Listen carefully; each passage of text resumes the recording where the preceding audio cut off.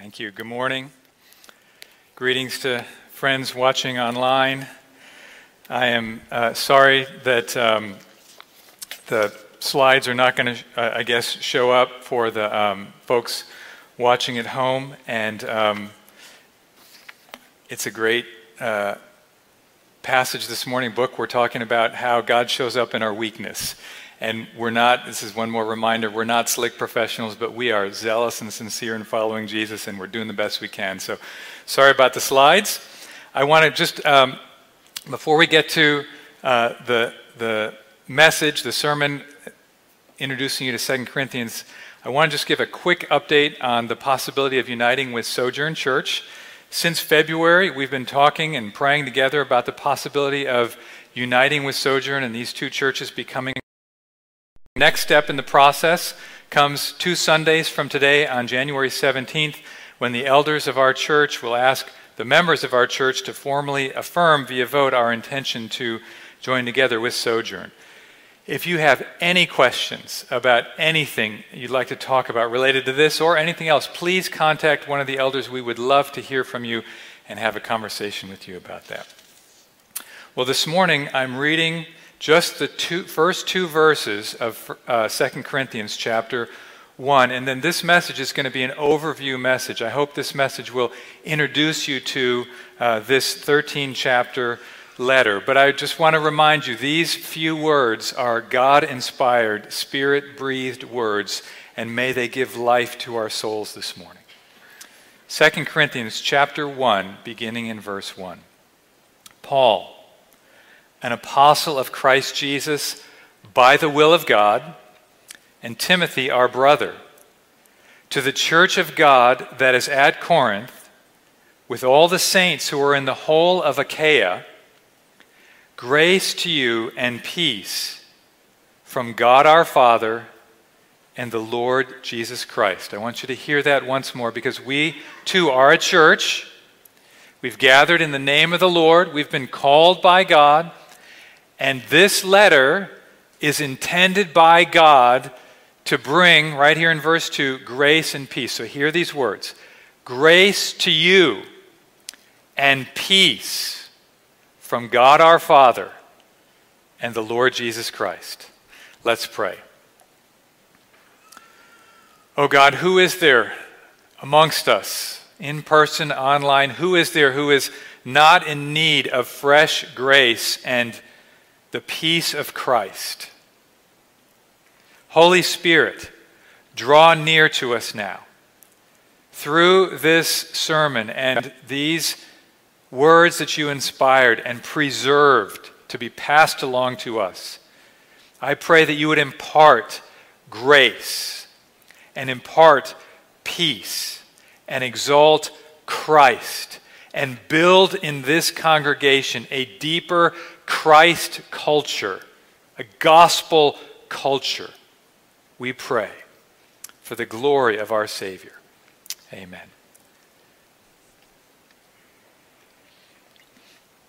Well, as we assemble here in various fashions on this first Sunday of a new year, I want to ask, can anything good come from 2020?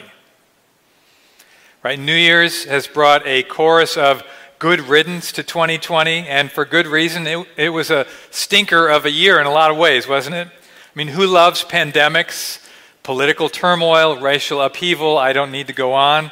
Our instinctive response to these things so often is just go away, leave me alone. And truly, there's nothing inherently Christian about seeking out trouble on purpose.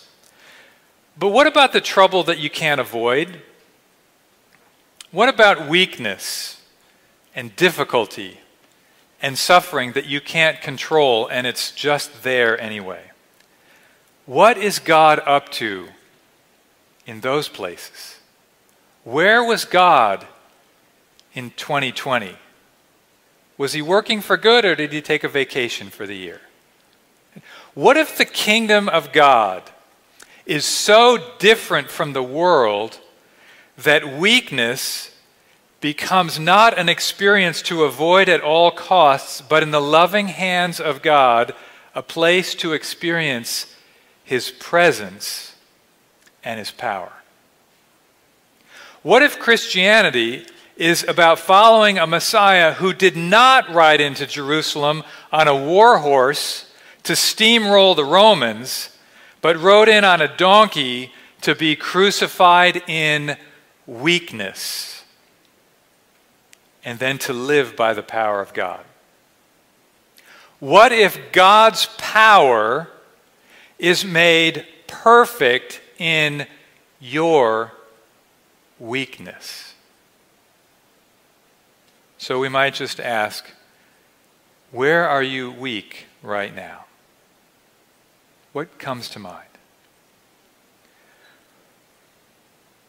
What if that place is the exact place God intends to show you his perfect power and grace and peace today? If all of this sounds strange to us, this is because the gospel is so very different from the culture that we live in. And the culture the gospel creates is utterly different than the culture that surrounds us, the place we live here. 2 Corinthians highlights how this upside-down gospel culture can radically change a church when it takes root in a congregation. This weak made strong culture changes the leaders and the members and the mission of the church. That's what 2 Corinthians is all about. As far as I can tell, this is one of the least preached New Testament letters, even though it has some of the most well-known verses in it.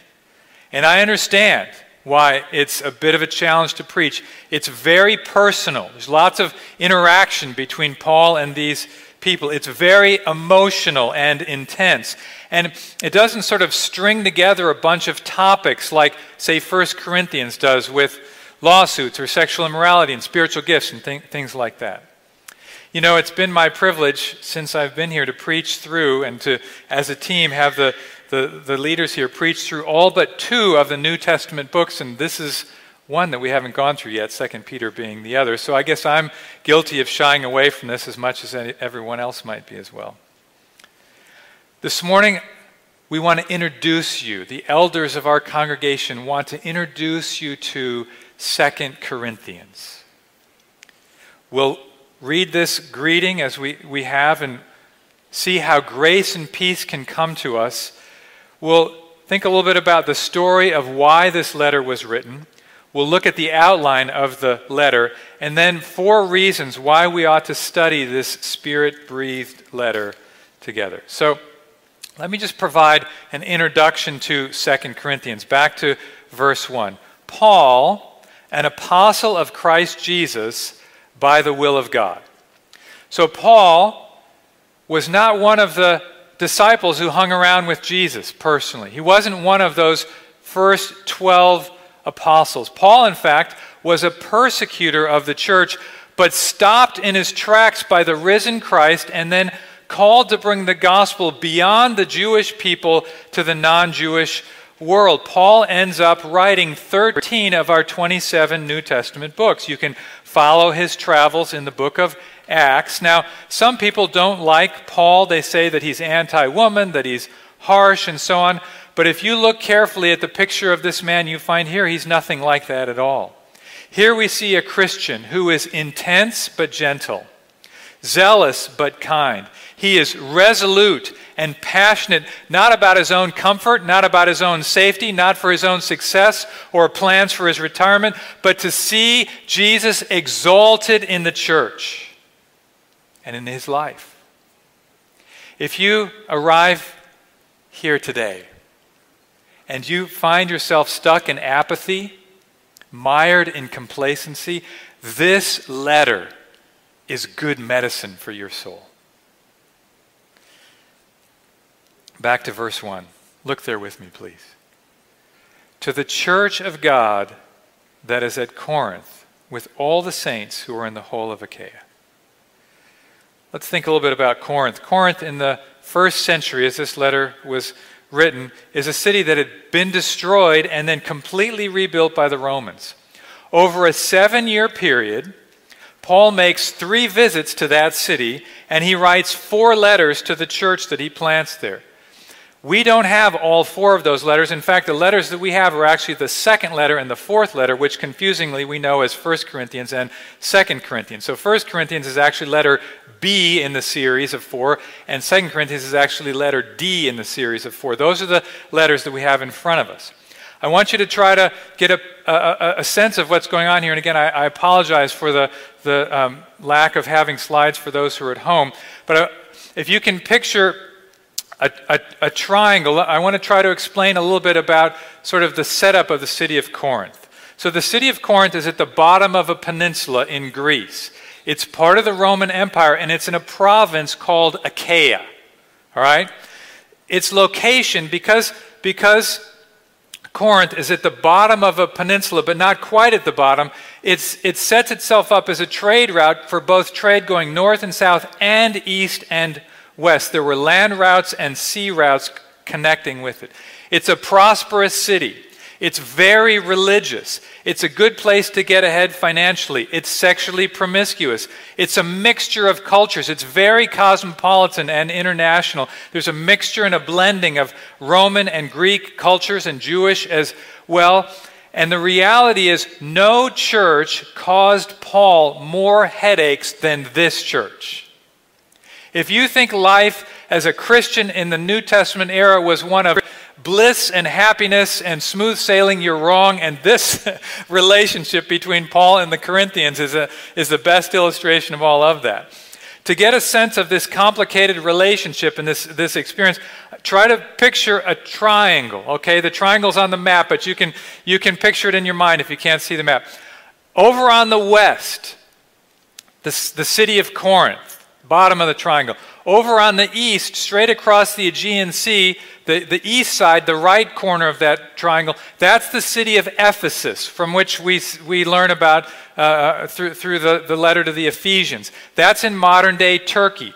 And then the top of the triangle is this region called Macedonia, where familiar cities, Philippi and Thessalonica and Berea, that's up in this region of Thessalonica. So you got Thessalonica up here, and then you've got over on the west, you've got Corinth, and then over in the east, you've got Ephesus. Paul was working and traveling in these regions. So here's kind of how it works. In the year 50, Paul arrives over here in Corinth, and he spends 18 months planting the church. He then leaves to keep planting and strengthening churches, and for 3 years he ends up straight across the Aegean Sea from Corinth in Ephesus. While he's in Ephesus planting that church, he gets news from Corinth that things are not going well in Corinth. There are factions and strife. There's immorality and lawsuits, crazy stuff going on in this church. They're acting more like the Corinthians of their city than the Christ who is their Savior. This is what happens in a startup environment. This is what happens when people become Christians and you try to create this church culture. It's continually pressed and shaped by the world around it and the world that we bring in with us. So in response to the trouble that he hears about there, in the spring of 55, Paul writes this letter that we know as 1 Corinthians. It doesn't go over so great. A little while later, he makes a short visit to Corinth. While he's there, that trip goes very poorly. He'll refer to this in chapter 2, verse 1 as the painful visit that he makes to them. So he comes back to Ephesus, and while he's in Ephesus, he writes another letter, a letter that we don't have. And this is the one that's mentioned in chapter 7 of 2 Corinthians. This is often referred to as the severe letter. There was trouble in Corinth. They were not responding to his leadership. They didn't respond well in person, so he tries a letter. That doesn't go very well either. And so he ends up traveling up to Macedonia. Now he's at the top of the triangle. He's waiting for Titus. He wants news of what's going on in this church in Corinth. Titus has been there. And while Paul is in Macedonia, he finally connects with Titus, and he gets news of what's going on there. Now, I tell you all this because as you read through 2 Corinthians, you're going to hear about all this back and forth and travel, and I want you to have a picture in your mind of what this looks like. So after he hears from Titus the latest update of what's going on in Corinth, he writes this letter that you have open in front of you, 2 Corinthians. He writes to accomplish several things. He's defending his ministry against a variety of threats and opponents. He's also raising money for poor Christians, probably in Jerusalem, and he's going to travel there as he has to several other cities to collect that offering and personally transport it back to Jerusalem. Third, he's writing to remind them of his love for them. He wants to encourage them where they're making progress. And finally, he's just seeking to create a Christ culture in this church that embraces the paradox of a gospel where God's strength is revealed in human weakness. Those are some of the big things that are going on here. He summarizes this in chapter 12 and verse 9. Actually, Jesus does. When Jesus talks directly to Paul and he says these things. Hear this. My grace is sufficient for you, for my power is made perfect in weakness. I'm going to unpack that more in a few minutes. So the outline of the letter is very simple. It's kind of three big chunks in these 13 chapters. Chapters 1 to 7, Paul defends his ministry. That's the big thing that's going on there. Now, in that, we get all kinds of great information about church life. We learn about repentance and reconciliation, about hope and holiness, about being ambassadors for Christ. Some of the most familiar verses in 2 Corinthians are right there in chapters 3, 4, and 5. This section where he's defending his ministry. Chapters 8 and 9 are a call to generous giving, that offering that I referred to a moment ago. And then chapters 10 to 13, this is really the battleground between Paul and the super apostles. These super apostles who had infiltrated the church were winning the hearts of the people away from Paul and away from the true gospel of Jesus Christ. So that's kind of an overview, and we'll unpack this in the weeks to come. This letter is not as well known, is it, as Romans or Ephesians or or even 1 Corinthians, some of Paul's other writings. But this letter has had a powerful effect on the church. It opens up the topic of Christian leadership in a profound and vital way. It teaches us to discern true Christian leadership from false Christian leadership. This letter will expose cultural misconceptions that we bring with us into our churches. What it means to be a Christian, what it means to be a Christian leader, what it means to be a church, what success looks like in the kingdom of God. This letter has also provided believers over the centuries with dozens of well-loved promises. So let me give you this morning 4 reasons to study 2 Corinthians, 4 reasons to camp out here. Number 1. Actually, before I do that, I want to remind you of the words that God gives us in verse 2. Grace to you and peace from God our Father and the Lord Jesus Christ. 2 Corinthians is a means of God bringing that grace into your life, bringing that peace into your life. How? How does it come? Well, first, grace comes to us from 2 Corinthians to enable us to embrace the paradox of God's power in our weakness. There's grace that comes from this letter uniquely to empower us to embrace this paradox of God's power in our weakness. Now, what's a paradox? What is that? What's a paradox? A paradox is a statement which, on the face of it, seems absurd or at odds with common sense. It doesn't make sense.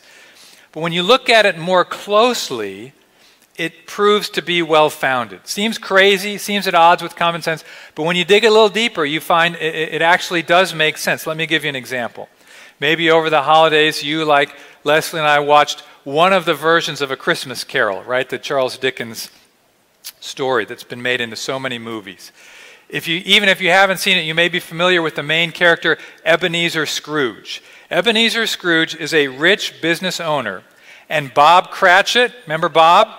Bob is his overworked, underpaid clerk, right, under the thumb of Ebenezer Scrooge. There's a paradox in this story. What is it? The paradox is that Bob Cratchit, the poor and overworked, underpaid clerk that he is actually the richer of the two men. Why? Because he's kind-hearted and surrounded by a loving family. And Scrooge is hard-hearted, miserly, and all alone. That's the paradox of that story. What's the paradox the gospel brings into view with regards to suffering? What is the gospel paradox of suffering? Here it is. It's the surprising fact that suffering reveals God's power and strength and glory in our weakness.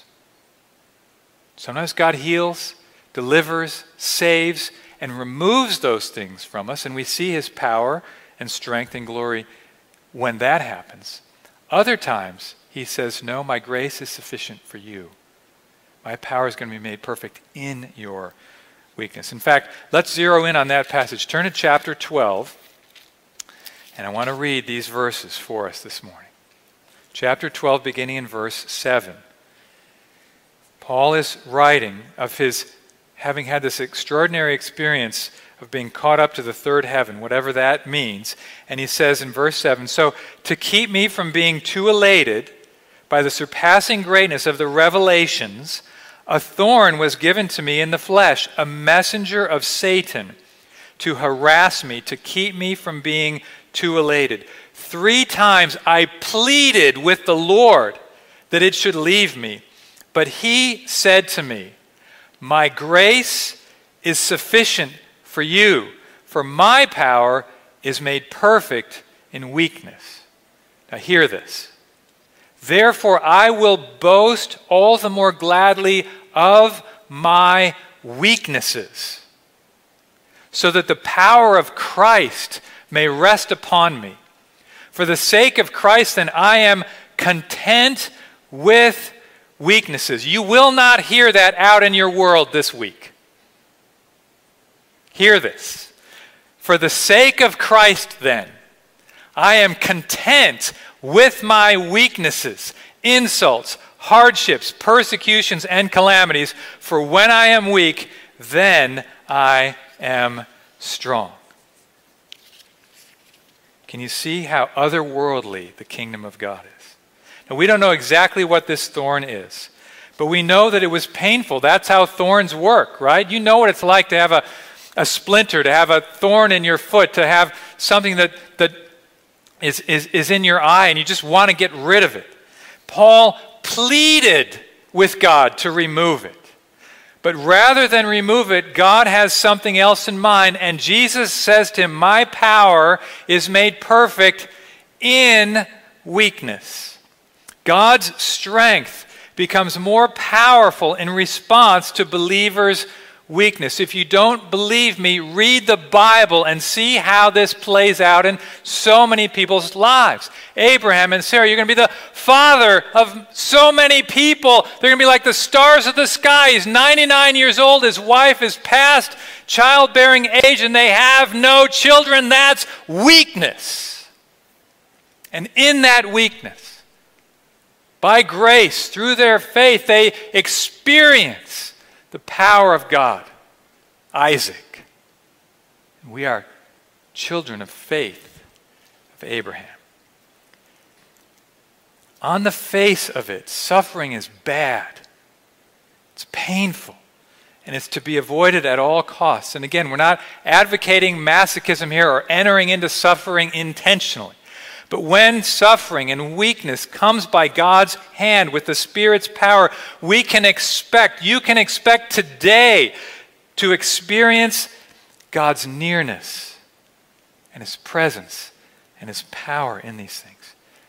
Think about it. Have you ever heard someone say, I wouldn't wish, fill in the trial, I wouldn't wish that trial on anyone, but I wouldn't trade what God did for anything in the world? Have you ever heard someone say that? Have you ever said that yourself? I have said that. Why do we say this? Why do people talk like this? They're talking about how God brings his presence, his grace, his strength, and his power in the midst of our weakness. Romans 8, in all these things we are more than conquerors. We want to be delivered from all these things. And one day we will be delivered from all these things. But in the now and not yet of God's kingdom in this world, his power is so often made known and perfected in human weakness. And so Paul says, this is stunning. He says, I will boast all the more gladly of my weaknesses. He's in combat, if you will, with these super apostles who are boasting of their resumes, of their accomplishments, and of the high speaker fees that they charge this church to have them teaching. Paul says, I'm not having any of that. You want to know my credentials? I'll show you the scars on my back. That's what it means to be an apostle. That's what it means to be a Christian. So he says, I will boast all the more gladly of my weaknesses, so that the power of Christ may rest upon me. Are you fearful this morning, anxious, stressed out? Are you financially vulnerable, worried about money? Are you in need? Are you lonely, frustrated? Where is your weakness today? Sick, chronic illness? What is it? Perhaps Christ is saying to you right now, my grace is enough. It's sufficient for you. For my power is made perfect in weakness. That's a good reason to study this letter. Second, to discern true Christian leadership. Chapters 10 to 13 are a gold mine for learning about Christian leadership. And this is timely as we consider possibly uniting with another church. It's a time to be thinking about spiritual leadership, church leadership. More relevant even to today, we have become, by God's grace, a multi-generational church. And I'm so excited about that. And Vince and Kenneth and I have a strong desire to impart a gospel-centered approach to leadership to the next generation here. We are so grateful for the many young people here in our church right now and the many young people already in places of leadership. And 2 Corinthians provides a Christ-centered vision for that Christian leadership, one not built on the American model of if it's big and shiny and bright and new, then it must be good. This is a very different model. It's built on the ministry of Christ, who was crucified in weakness so that we might no longer live for ourselves, but for him who for our sakes died and was raised. It's a wonderful study. Christian, distinctly Christian leadership. Third reason, we get grace from 2 Corinthians to grow in generosity. Beginning of a year, if your finances are in disarray, financial peace is a great place to go. We all want to grow, I trust, in generosity because the Spirit of God is at work in us. Just like with prayer, we never get to that place of saying, I pray too much. At giving, we always have that sense of, I wish I could be more generous. Chapters 8 and 9 are the longest sustained teaching about giving anywhere in the New Testament. We're encouraged to be generous, to be cheerful, to give systematically and extra locally. And what drives it? Again, I love how Paul thinks. Listen to chapter 8, verse 9. For you know the grace of our Lord Jesus Christ, that though he was rich, yet for your sakes he became poor, so that by his poverty you might become rich. There's the incarnation. There's the Advent we were celebrating over the Christmas season. He was rich. But here's the mind of Christ. He emptied himself, humbled himself, and died on a cross for us so that we could become rich in salvation. Here we see giving motivated not by guilt, not by manipulation, but by the grace of having become rich in Christ, based on who he is and what he's done for us. Now, in turn, we want to be generous in response. And finally, grace comes to us to adopt beloved verses. This is a letter that is just full of beloved verses. What do I mean by adopt verses? Well, 10 years ago, our family adopted a dog It sounded kind of weird because I thought that was something you did with kids, but apparently it's something you do with dogs too. So we go through this whole process. We make an application, and there are phone calls and interviews and vetting and all this whole process. And one day we came home with Eli, who became part of our family, our beloved dopey Labrador retriever. He became part of the family. You know, there are verses sitting right there in 2 Corinthians waiting for you to bring them home. Bring them into your mind and into your heart. Bring them into your Wednesday and your Friday. Let me offer just a couple of appetizers. But I want to encourage you, sometime this week, read through this letter. Highlight verses you want to hang on to and memorize. Chapter 1, verse 20. All the promises of God find their yes in Christ. Chapter 3, verse 6.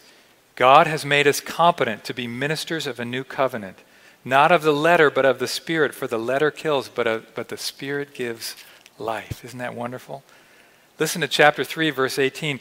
And we all, Christians like us, this is you, we all with unveiled face, beholding the glory of the Lord, are being transformed into the same image from one degree of glory to another. For this comes by the Lord who is the Spirit. Transforming power of the Spirit as we behold Christ. Chapter 4 and verse 7. We walk by faith, not by sight. Chapter 5 and verse 17. Therefore, if anyone is in Christ, he is a new creation. The old has passed away. Behold, the new has come. That's just the beginning. Go find more on your own. Dads and moms, I want to urge you, encourage you, teach these verses to your kids. For me, I don't have kids at home, but I've got a good reason to hang on to these things. I wake up at night. I don't sleep well. And I've put a list of verses from 2 Corinthians next to my bed so that I can deposit one in my brain before I go to sleep. And then when I wake up at 2 in the morning, like I did last night, I can go back to that verse that I dropped in my head at bedtime so that there's something more profitable than the latest sports scores to reflect on in the middle of the evening. Get a hold of these verses. They will change you. Our series title is Old Made New, How the Gospel Radically Changes a Church's Leaders, Members, and Mission. And I love the graphic for this series, that old stump. If new life could sprout from that old stump, maybe God's grace can sprout up in that place of weakness and suffering that you're living in right now. I hope you'll read 2 Corinthians. I want to encourage you, sit down and read it in one reading. If you're not used to reading Scripture that way, you can read 2 Corinthians in less than an hour. Highlight, make note of themes, questions, and especially verses you want to hang on to. I hope through this series, the elders of our church hope that we as a congregation will fall in love with this letter and adopt many of its verses into our memory banks and lives. And I hope this letter can be a powerful engine to deepen a Christ culture here in our congregation. As the band comes back up to play, let's pray.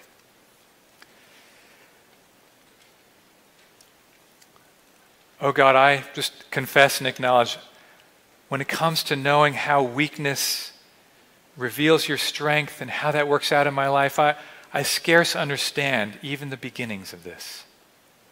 But teach us your ways, O God. Bring us grace and peace through 2 Corinthians on behalf of a crucified, now risen Messiah. I pray this letter would take root in our church in 2021. In Jesus' name, amen. Now let's sing to the one who was crucified in weakness, but now lives by the power of God.